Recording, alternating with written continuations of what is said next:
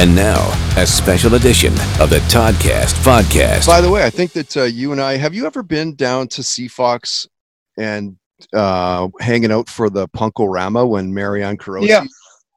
Because I used to do the show right after her for years.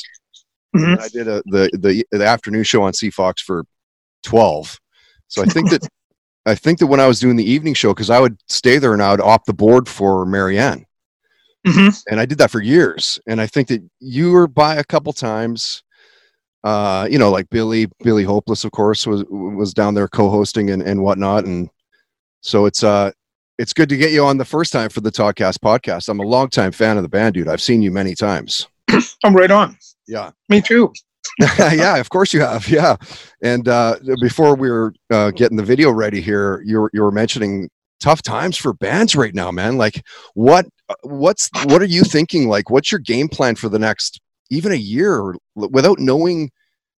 Yeah. You know what I mean? It's difficult. It's hard to even go a couple years and normally a band like you guys would be prepared a couple years in advance, would you not?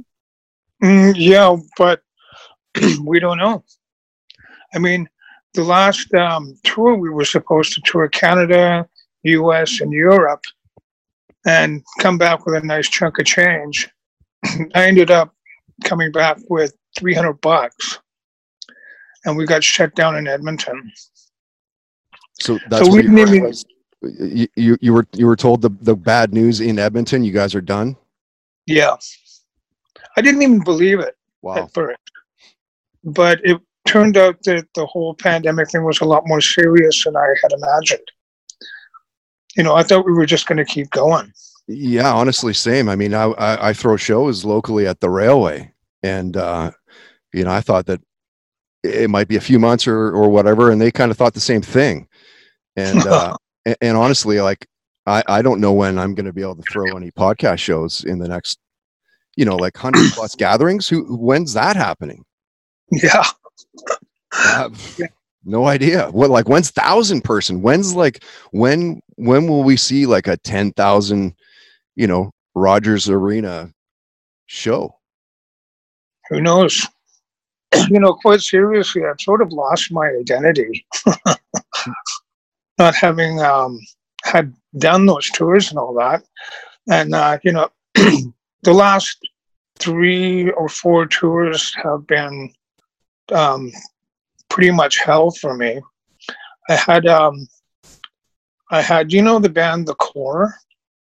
Yeah, I've heard of them. Okay, well, they used to be my band. Oh, okay. Well, that's probably why I've heard of them. Yeah, and so we were in the middle of a tour, and they all just decided one day to quit and go home. And even worse than that, the bass player came back here and canceled all our festival shows. Because what I did, I went back to Berlin and had another band in 72 hours. Wow. So this was like out of the blue, they dropped that news on you? Yeah. And so then I come back here after finishing that tour, and I'm going to do an American leg. And I have my suspicions about this, but I can't prove anything. But anyway, I rented $10,000 worth of gear, 2 412s and 2 Marshall heads and an SVT for the tour. And I'm getting all ready to go down to Seattle on the day. And I get a call from the cops. And someone had stolen the van and the trailer, clipped the lock, and took all the gear.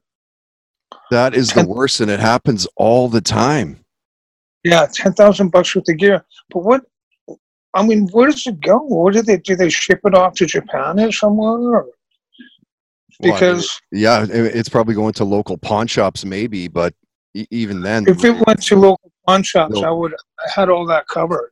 They'll find them. Yeah. Yeah, I mean, they still had the tags on them. They were brand new. Wow. So what I did was, instead of being dead in the water, I went down and got another trailer and went to Long and McQuaid and had to buy the gear so that they could rent me some more. So that was interesting. And did Long and McQuaid give you a screaming deal, or? No. Oh, that's too bad. That's Yeah. too bad. But they're going to make money too. Yeah. And then, you know, this But that's last, a story. But that's a story, Paul, that everybody could have rallied behind. They could have made it something bigger than the dollars. Do you know what I mean? Like this, the publicity alone for a band like the fucking Real Mackenzies and Paul McKenzie. Give me a break, man. Locally, people would rally around that. well, I wasn't here. I was in America. Oh, well, still the story remains, I suppose. But dude, that's shit luck, man. Well, I don't even know if it's luck because for some reason, when we were in Europe, the tires on that van got slashed twice. Wow. So it's obviously some disgruntled individual. And, but like I say, I can't prove anything. Well, no, how can you unless you catch them in the act? Yeah. And so, then I went to Natin, Alberta and did our latest album, which is yet to be released. In Natin? Yeah. Okay, my grandparents used to live there back in the day. Really? Yeah, I like it there. 80s. Crabapple Down Studios with Steve Laurie. Okay. But anyway, and then so I was all, getting over all that other harsh stuff. And then this happens. And so what are you guys doing to combat that? Is there like a game plan? Are you going to be doing, I don't know, like what is the next step for bands that want to still play? And like, is it a matter of like doing those streaming shows and, you can't do too many of those because, if you do too many shows, you'll come, you know what I mean? Like you can't do too many, right? So yeah. What's the combat of that? I really don't know. What's your team saying? What's your label saying? You're releasing the record, which is an awesome name, by the way. Yeah. I love it. Beer and Loathing. Yeah, it'll be released on Fat in America and Stomp in Canada. That's right, on July 3rd. So clearly there's a game plan in that regard. Like they want to get the music out and stuff, but what's the next step of being in a band? Like, what do you do now? Yeah, I really wish I knew. Yeah. There has to be some sort of alternative. Something. Mm-hmm. Like I heard that did you hear this? Long and McQuaid had not Long McQuaid, Live Nation had tossed around, doing like drive-in theater shows kind of thing. Did you hear about that? Where you'd be in a car and the band would be playing on stage and, whatever you can tune into the FM radio and pick up the board feed or however they would magically do that. Yeah. What do you think of that idea? Like, would you go to one of those shows? It's a great idea. What a way to practice social distancing. But I don't know about the reality of it at this point in time, unfortunately, because there are no more drive-ins. I guess we can make some. We'd have to, yeah, exactly. They'd have to make something, but I don't know. Mm-hmm. I don't know. It's it's a tricky time to be in, man. And as much as we can help you here at the Toddcast, we're gonna pump this interview pretty hard and the release of the record and cool. Nothing but the best, man. I want to go back, Paul, to the beginning. I want to go back before you were in any bands, like any bands. The music in your house as a kid. What are your parents playing? Well, my sister was born in 1944, and she was sort of beatnik type. So we were listening to a lot of Miles Davis, a lot of John Coltrane. Excuse me, a lot of John Coltrane. a lot of those jazz musicians. She was really big on that stuff. But she also got into Captain Beefheart. Okay, yeah. And she liked the Beatles and the Stones and all that too. So this is what I listened to as a kid. Would you equate her as the person to really, kind of get you down that path that you've traveled? Yeah, most certainly. That's pretty awesome. What does she do now? My first exposure to music. But then, on the other hand, my mother was a classical musician. So, we always had, the classics. Let's see, I was I'm a big Beethoven fan. I love Mozart. Okay. Interesting. Bach. I have never ever had anybody talk about classic composers like that.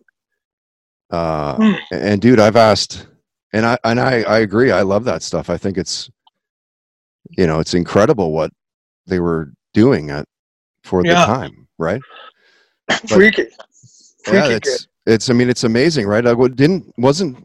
Wasn't Beethoven partially deaf or something like that? Yeah. Or he had made like an obscene amount of music by the time he was like 5 or 6 at most, or something like that. Yep. Like just mind blowing. Savants, really. I get like that. That's the word, right? They're savants. Yeah. It's just like it's in them, and holy shit, sit them in front of a piano and fucking watch them fly. Yeah. Which near the end of his career, he was losing his hearing. Wow, that's incredible. And so he would be able to play that, I guess, just by like the hum and the vibration of his body and the keys or something, right? Mm-hmm. I think he had a virus as a kid, and it slowly diminished his hearing as time went by. Right, probably something that's curable today, but not then. Yeah, probably something like that. Mm-hmm. Are you a big Canucks fan? Are you dying for hockey or what? I'm not really a sports fan. Not a big sports fan. It's just all music. Let's see, what sports do I like? Oh, I like watching MMA fights, UFC and all that. No. I like trialing. You like which? Sorry. Trialing. Trialing. Yeah. What's that? Well, it's really big on Salt Spring Island. As a matter of fact, a lot of people come from all over the world to compete there. And what it is you have your little border collie, and you whistle it, and it chases the sheep around and puts them in a pen and makes them go around fences and that. But it's a really intense communication between the owner and the dog, and it's really, really quite interesting. And that's called trialing. I think I've seen it on TV, and like they're just it's almost like they're one person. They're just dialed together. Yeah, and the females do better because they don't scare the sheep as much. Interesting. Mm-hmm. So do you like the dog races at the PNE then? The dachshund races? Yeah, or whatever. Like they have these random dogs racing, and it's just I can't remember what the hell it's called, but it's like I go every year because my kids love it. Right? They just if we don't go, it's not the full PNE experience if you don't go see these dogs ripping around. I'd probably enjoy that. Yeah, it's pretty fun. Yeah. So with the record coming out, I think we've already established that it's an odd time to release a record. Mm-hmm. Are they getting easier for you guys to write? That all depends on who's in the band. I like everybody to contribute something. I've heard bands that have a singular writer, and the music gets really redundant. So I like a little variety. And I've heard it's always really good, and like for your writing to grow also is to like work with other people and work with people that you admire and respect and all that, but like work with people and it gets you in different directions that you wouldn't think of. Yeah, it gives the band a sense of team work and stuff instead of just being hired guns, So I've always liked that. Yeah. I've always liked to sit around a table and throw ideas and expand on ideas, and it seems to work. Well, it's like the old adage of like, there's not a bad question, there's not a bad idea. Yeah. It might not work, but at least get that creative flow, right? Like that. Yeah, and we keep all the best stuff and let the other stuff on the back burner. Yeah, yeah. so to speak. But quite often we've revamped old ideas and put them on later records. Oh, is that right? Okay, give us an example of when you did that. Give us like an example of a song where. Let's see. Well, Nessie is one of them. Oh, really? Okay. We recorded that one. And what would be another one? There's been a lot of water under the bridge, so to speak. Yeah.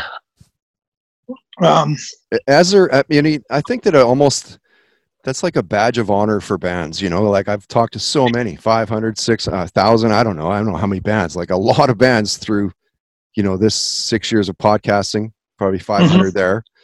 And then, you know, I did the rock report at CFOX, which was like every day, and all of the interviews were on that show. And, you know, I feel that most bands kind of certainly would be empathetic with you. They all this, like, it's a relationship. It's not just like, let's go fuck around and make some songs and have fun, boys. It's like, you know, you got to deal with this guy that doesn't quite, you know, play nice with the people at the venue, or has bad body odor, or, you know what I mean? Like, it's not just a band. It's like, and then there's the dilemma of hiring a good player who is not necessarily a good person. You know what I mean? I mean, I've been over barrels. Like, oh my God, we're going on tour and we don't have a guitar player. And so I settled for a player, and sometimes it doesn't work out personally. Right. And then that's just a matter of like, bite your tongue or whatever. Just but get through it. Always, except for lately, we always waited until the tour was over or the record was over or something before people just quit. Yeah. I've never heard of that before. You know, we've always had, you know, sort of a code of honor to finish what you started, which is why the core is so shocking to me. But apparently, I can't really confirm this. They were going to do a record with Fat Mike, and because of what they did, Mike didn't want anything to do with them. Because, you know, what were they going to do? Go down and do half an album or something? I don't know. But it's where does Mike find the time to do all the shit that he does? It's fucking insane. Yeah. Like, well, he's independently wealthy. That's how. He doesn't have to work. Right. Yeah, because he doesn't have to work a straight job. And, you know, NoFX probably makes a chunk of change and stuff. Yeah, I would think so. Well. Yeah. Yeah. Yeah. Hey, what was your first concert that you went to? The Tubes, White Pine Condo. Where was that? That was at the Gardens. Wow. First show at the Gardens. Yeah, we had to sneak in because we were too young. Nice. But what a show. That's great, I bet. What did that do to you? Like, do you think that helped also? We were mentioning that your sister was probably the first person to kind of like, you know, steer you down that way. Seeing a show. Well, in terms of creating a spectacle on stage, it helped a lot. Yeah. Because that whole, like, it was like a rock and roll Las Vegas show. They really put a lot of effort into costumes and presentation and little skits, things like that. And how old were you then? Let's see, I would have been 13. Yeah, man. So your mind's blown. Boom. Yeah, completely. Yeah. Rad. And then I remember when I was 12, I snuck into the cave to see Count Basie. Okay. But I got caught. No, did you? Yeah, I was I was hiding under a table because I was a tiny kid. Nice. You know, I didn't really grow up. I mean, when I was that age, I looked like I was about 8 or 9. You know, so but you know, we zipped in and got to see, you know, a few songs, which was pretty cool. That is pretty cool. That is pretty cool. Yeah, because I mean, you know, at that age, you're so impressionable, and that's bound to make just a massive, you know, impression in your head, right? Oh yeah, Like, what a band! I bet. Yeah, just wow. Pretty incredible. Yeah. I've seen tons and tons and tons of bands. You know, being oh, I bet. especially in the independent music scene here in Vancouver. Yeah. And then touring from coast to coast, meeting a lot of bands. What have been some of the best tours that you've, you know, been on with bands and stuff, like for camaraderie and just the shows and just overall? Personality Crisis was one of them. I really liked those guys at the time. There's another one. Currently Ray Gun Cowboys. Okay. They're a bunch of good guys. Mm-hmm. The Dreadnoughts, we got along well with them. Junior Gone Wild, going back a few years. Yeah. The Doughboys out of Montreal. Yeah, I remember those guys. Yeah, they were nice fellows. Like, do you find that just punk in general is, you know, they're just nice people? Yeah. And currently, well, a little while ago, we played with a stop band called The Voids. Okay. They're nice fellas. The Voids. Yeah. Good band too, really good. Mm-hmm. And what was the name of that other band? They're a psychobilly band out of Stomp Records. They used to wear eye white things, but they stopped. Oh, what were they called again? I'm not sure. Huh. It'll come to me. Yeah, it's definitely ringing a bell. Not soon. Yeah. What are you binging on right now, dude? For shows and stuff. Obviously, lots of time on our hands these last couple of months. Too much. I was expecting to go to work after the tour as a saving show, but it didn't happen. All the companies that I used to work for folded up. So it's been pretty bleak, and you know, I'm not really getting out much. So I'm reading a lot. What are you reading? Right now,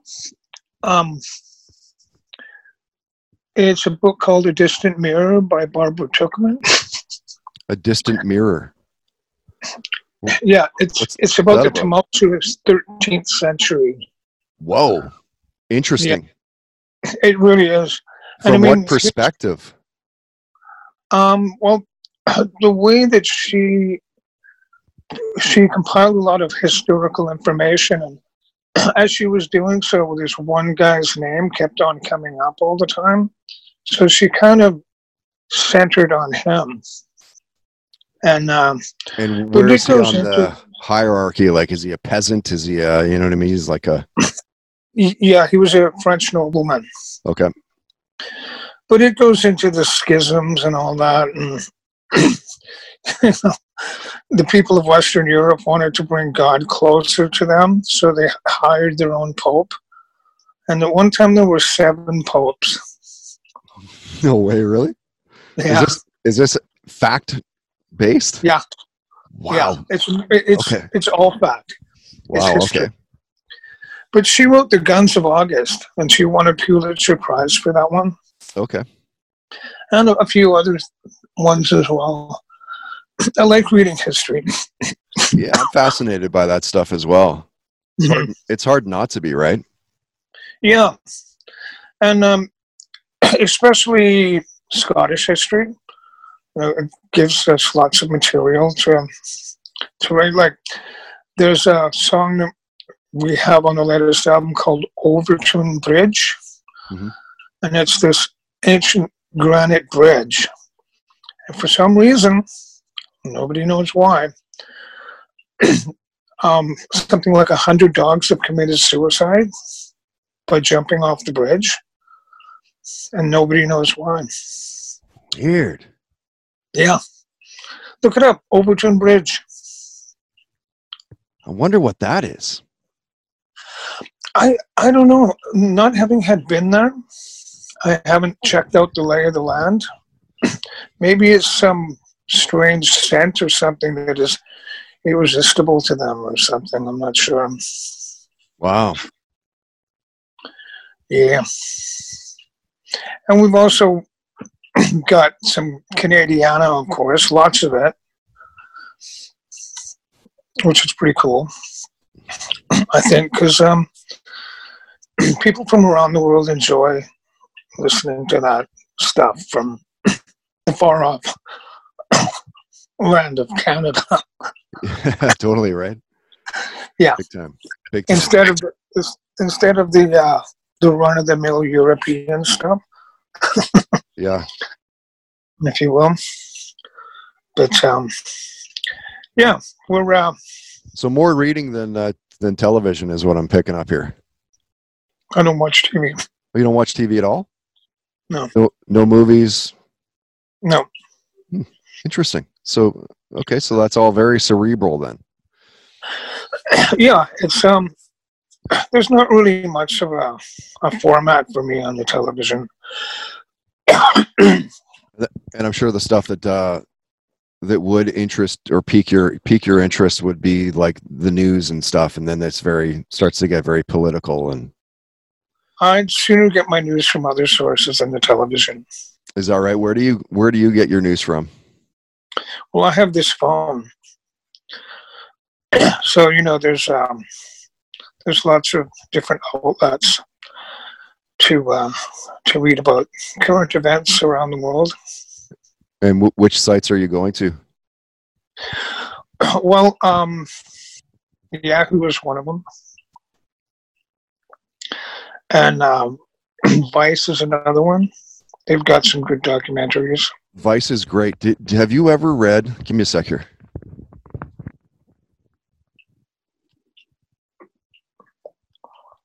You ever read these books from Vice?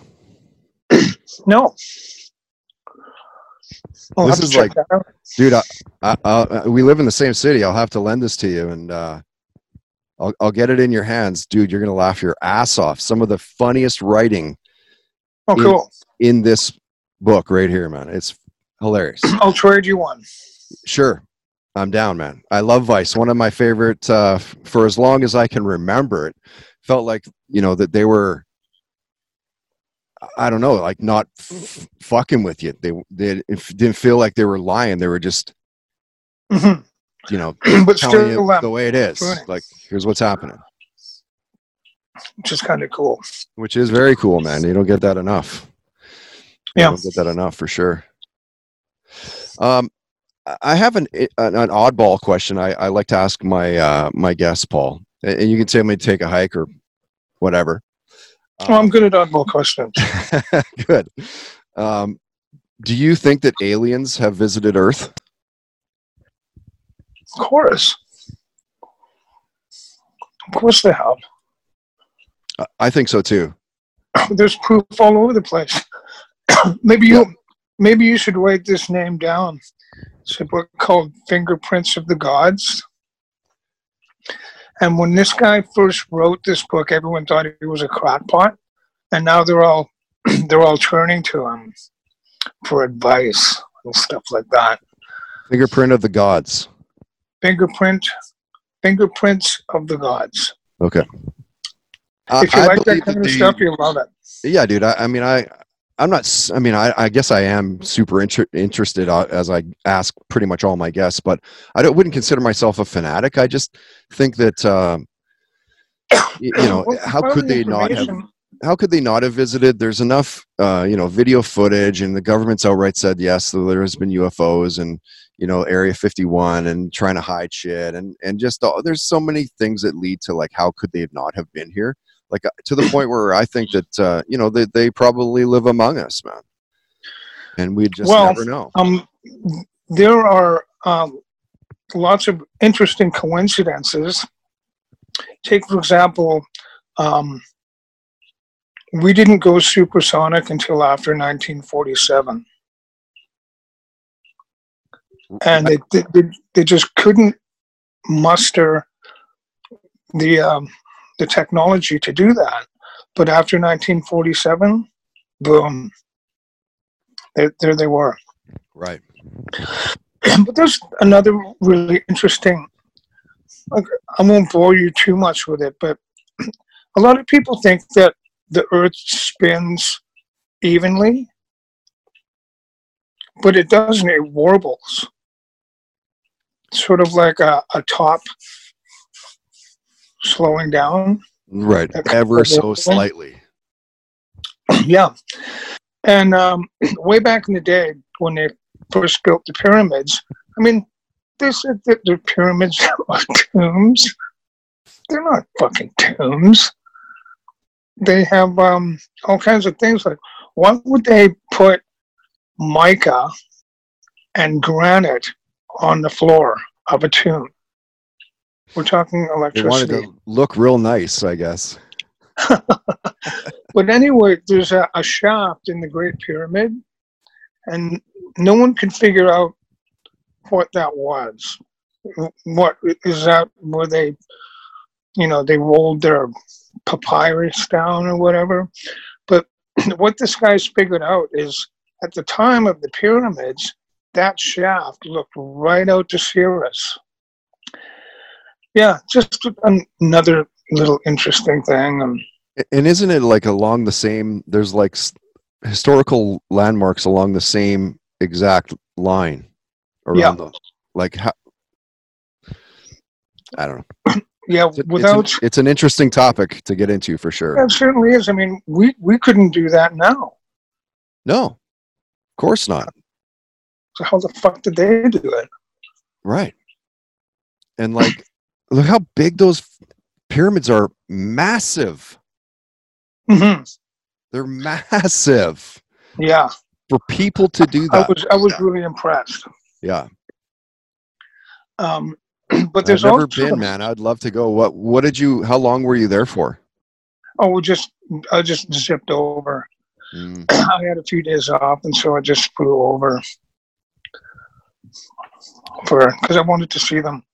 Yeah, dude, of course. I mean, that's got to be one of the best things about your career, right? Is going to those places and seeing things like, most people don't see probably an eighth, a tenth, a 20th of what you've seen. Yeah, we got around. Yeah, we certainly did. And also, having had the management that we have, they're also interested in historical monuments and things like that. So it was sort of a prerequisite to go and visit. But there's another group of pyramids. The Mayan pyramids are also very, very interesting. I've been to those. Yeah, and they say that all those avenues used to be filled with water. So I can just, you can just picture what it looked like back in the day, with a bunch of water and lush vegetation and stuff like that. No kidding, right? Like it just it's bumping down the staircase. Yeah, like just looks like a place you'd want to live, right? Yeah. Nice, man. But what was another? Oh, a very interesting thing happened to me in Tasmania. We played a show there, and I went off and partied with these crazy artists. I ended up being exactly 10 minutes late from showing up at the hotel, 10 minutes late for catching a cab, and 10 minutes late for catching the plane out of there. And I had nothing. No passport, no nothing. Oh, so I was going to get a job. I just want to call these guys up and see if I can get a job. No shit. And a policewoman came up to me and says, "Are you Paul McKenzie?" And here I am, kilted and everything, sporting and Glengarry and all that. And I says, "Yeah." And she says, "Your manager is on the phone, and we want you off our island." You're like, yeah, So I want to go. yeah. They put me on a plane with no passport, no money, nothing. Wow. It's kind of interesting. Yeah. Must be fun to kind of think back to those those times. Could you think you could nail it down to like one career highlight, like the big one? It's too hard, right? It would be really difficult. I'd have to review over the years. But wait a minute. Playing really old castles that's really fun. Old vaulted ceilings and stuff. And that's pretty cool. Every time we're en route to another place and there's a castle, we always stop. And so, in terms of being a history buff, that's always a high point. Yeah, I bet. How long do you think you will continue to make music and tour? And let's assume that things get back to normal within a year or two, or normal. Are you thinking of retirement? Are you like, I'm just going to go until I'm 80, 90, like just keep going until they plant me? Right? Yeah, I'm not going to stop. No, what would I do? I find it funny, not funny, but for lack of better phrasing, I find it funny when bands do hang it up. Like, if you can physically still do it, why wouldn't you just continue to do it? Like, don't you love it still? Like, doesn't it drive you still? Well, a lot of people are just in it for the money. Yeah. And once they've made their money, they get into other stuff. But what's enough money, though, do you think? If they were to say to you, Paul, we've got $5 million tomorrow, we just want you to enjoy the rest of your life. $5 million? That'd be great. That would be fucking pretty awesome. I could easily do it. $5 million, yeah. I think if they were to say, I'm almost 50, so I've got probably 40 more years, maybe. Mm-hmm. I think if $2 million, pay off my place and give me $2 million. Easy. I don't, how much money do you make over the course of your lifetime, Mm-hmm. That all depends. I mean, I've had some pretty hot jobs. Right. In my back in my TT Racer days, I was printing, and that was back in the 90s. And I was pulling in $45 an hour. No way. That was okay. Yeah.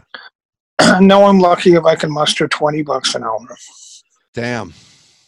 But my rent is cheap. Oh, that's good. Wow. Car. How do you have cheap rent in Vancouver, dude? Lucky. Yeah. Your landlord must be super, super nice. Is that, I live in an 11 by 11 room. 11 by 11 room? Like just one room? It's a bachelor? Well, yeah. I mean, I have access to a kitchen and bathroom and that. Right. But your shit's in an 11 by 11. Yeah. Yeah. So it's inexpensive. Right. Especially when I was planning on being away on tour. That's what I was just going to say. And for your case, like, what more do you need? At that point, it's like, I don't really need anything besides a room just to keep my stuff, right? Yeah, exactly. Yeah. Well, dude, I hope that the industry turns around for, not only the real Mackenzies, man, but for everybody. Like, venues are shutting down and bands are breaking up and fucking crazy. Management is drying up. Wow. They can't afford to continue. So yeah, it's all changing. Brave New World. Yeah. Yeah, it's a interesting time. Have you ever read Orwell and Huxley? Pardon me? Have you've read Orwell and Huxley? No. 1984 and Brave New World? Well, 1984 I've read, yeah. Yeah, okay. Brave New World is Aldo Huxley. Okay. And those guys used to work for MI5 during World War II. And they wrote those books as a warning to us now. Saw what was coming. Yeah, there's another funny, interesting story I heard about them. They were at a literary party. And there was this guy that used to write really bad pornography. And as a joke, they suggested that he start writing children's books. You know who that was? Dr. Seuss. I was just going to say, please tell me it's not Dr. Seuss. Yeah, but if you really sort of read his stuff, you could imagine it being bad porn. Yeah, wow. That might put a new spin on any Seuss I read from now on. Oh, yeah, it will. Yeah. But anyway, the world is full of all kinds of little tidbits of information that, you know, I like to talk about stuff. But in terms of a Brave New World, if you will, it's, I think what people might do is kind of freak out once this whole pandemic thing pans out. And, you know, they might really be a lot more supportive. And yeah, I mean, we'll have to see. You've got the pandemic, got the protests, the riots. Yeah. You know, everything is just like, it's just coming full steam. Yeah, it's well, it's kind of interesting too, although we'll have to fathom through it. But yeah, it's a harsh thing. Mm-hmm. Those cops had better just take a fucking powder, all of them. You know, absolute power corrupts, and that's exactly what's happening. Oh yeah, and I think that people are starting to, you know, reluctantly realize that. Mm-hmm. Yeah, well, I don't trust the police. I haven't trusted the police for decades. As a matter of fact, I was raised not to trust the police. Is that right? Mm-hmm. I mean, you know, like, tolerate them, but don't fucking trust them. Yeah, no, I was raised to, you know, that cops are good, but you know, like I said, I'm almost 50 now, so I would imagine that there are some really cool cops. Yeah, I think that there's probably, like any profession, Paul, like I think that there's good things in anywhere you look, but in a job like that where you're so trusted. Mm-hmm. Word, you know. There's another reason, you know, you get these cops that have been out in the field far too long. They should be rotated to a desk job after a few years. You know, I think that would be a really good idea. Instead of having them out on the front line for so long, it probably drives them crazy. Well, I wonder what will come of the whole defund the police, not movement, but you know, people are talking about it. I wonder what will come of that. Yeah, I wonder too, because crooks will run rampant. You know, anything that's not nailed down, no cops. Let's go. Yeah, dude. Those first few nights were pretty scary. It reminded me of the Rodney King, you know, back in the 90s or whatever that was. Yeah, it was 92. Right. I know I was there. You were? Yeah.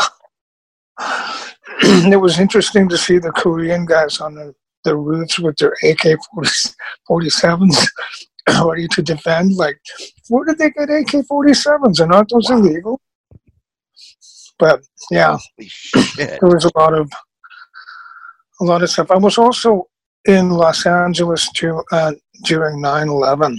It was really eerie. And I had just poured a pad for a friend of mine with, the conduits and the drainage and everything vaulted and stuff. And in return, he gave me a 1963 Austin Healey Sprite. For a trade. And it's a brand new motor. Wow. So the rings weren't even broken in yet, and I was driving around. I got pulled over on Sunset Boulevard by a bunch of young girl cops saying, like, we have emission ordinance here, and your car is burning oil. I said, yeah, it's got a brand new motor, though, and it takes a little while for the rings to break in. And this cop says, well, you should put it in the garage and have a proper exhaust system put on it until the break-in period, which is ridiculous. But then they looked at my license and they said, oh, you're not from here. Says, nope. They get on the radio, gave me 2 weeks to vacate the country. Wow. And so I did. Damn car. It was a blast while it lasted. Yeah, I drove that little car up from California. Everyone said you won't make it, but I did. But that was fun. Yeah, it was. Yeah. And so it started to break in around Redding. Okay. And so I started opening it up slowly to literally break it in, the way you're supposed to do that. Yep. And by the time I got to Portland, it was running like a top. Cool. Yeah, really nice little car. Yeah. Well, Paul, I should probably wrap this up. Where is the best place for people to, interact with your band? I don't know. I know that there are some people that are on the internet and they see a bunch of stuff. I guess Will McKenzie's webpage on YouTube. Yep. But I have some friends who have heard some songs from the new album, and I haven't heard any yet. Oh, how does that hold up? How does that happen? How do people, your friends here, or the guy? I think I'm a bit of a Luddite, is what it is. I mean, I guess I could check, but I just, for some reason, I have my working CD here, so I just listen to that one. Right. Oh, which is close enough, I'm sure. Oh yeah, it'll all work out. I love it when bands are like, "Oh, dude," but keep in mind, it hasn't been mixed and mastered. It's like my ears aren't. I'm not Mike Fraser. Like I'm not a pro. I won't hear that difference, man. Don't worry about it. Just give me the disc, and I'll hear I won't be able to differentiate. Well, there's something to be said for raw recordings. I remember I used to buy a bunch of bootleg albums, and they were raw. But but you still love the songs, like it's not like, oh, well, geez, I wish they sounded better. It's like, no, like if the song is good, it doesn't matter how shitty it is. It could be like 8 generations of like you dubbed it off a cassette to a cassette to a cassette. Like who fucking cares? It still is a good song because it's a good song, not because of how good it sounds. Yeah, in your ear hole. But a lot of the people nowadays like the bells and whistles. But there's one thing: the CD format. It's a square wave, right? A digital wave. It's not as warm as what you get off. It's not as warm as the albums, and this is why I always insist that Fat Mike and Fat Records release albums as well for those of us who enjoy that. Because it's a nice round, warm wave. And on the square, this is what Deutsche Grammophon. Got my album piles right here. Cool. Deutsche Grammophon never stopped making records because the oboes and the flutes, those corners, those frequencies don't really exist in real life. Right, so you're like hacking off parts of waves. Too bright. To make it conform to like that. It's not what it sounds like. No, not at all. Not by any means. Yeah. But anyway, yeah, I still have. Actually, my ex-wife took all my records, so I'll have to start collecting again. Yeah, sounds like you got a hobby to restart there, bud. Yeah. Alrighty, well, thanks for talking. Subscribe on iTunes at Toddcast Podcast.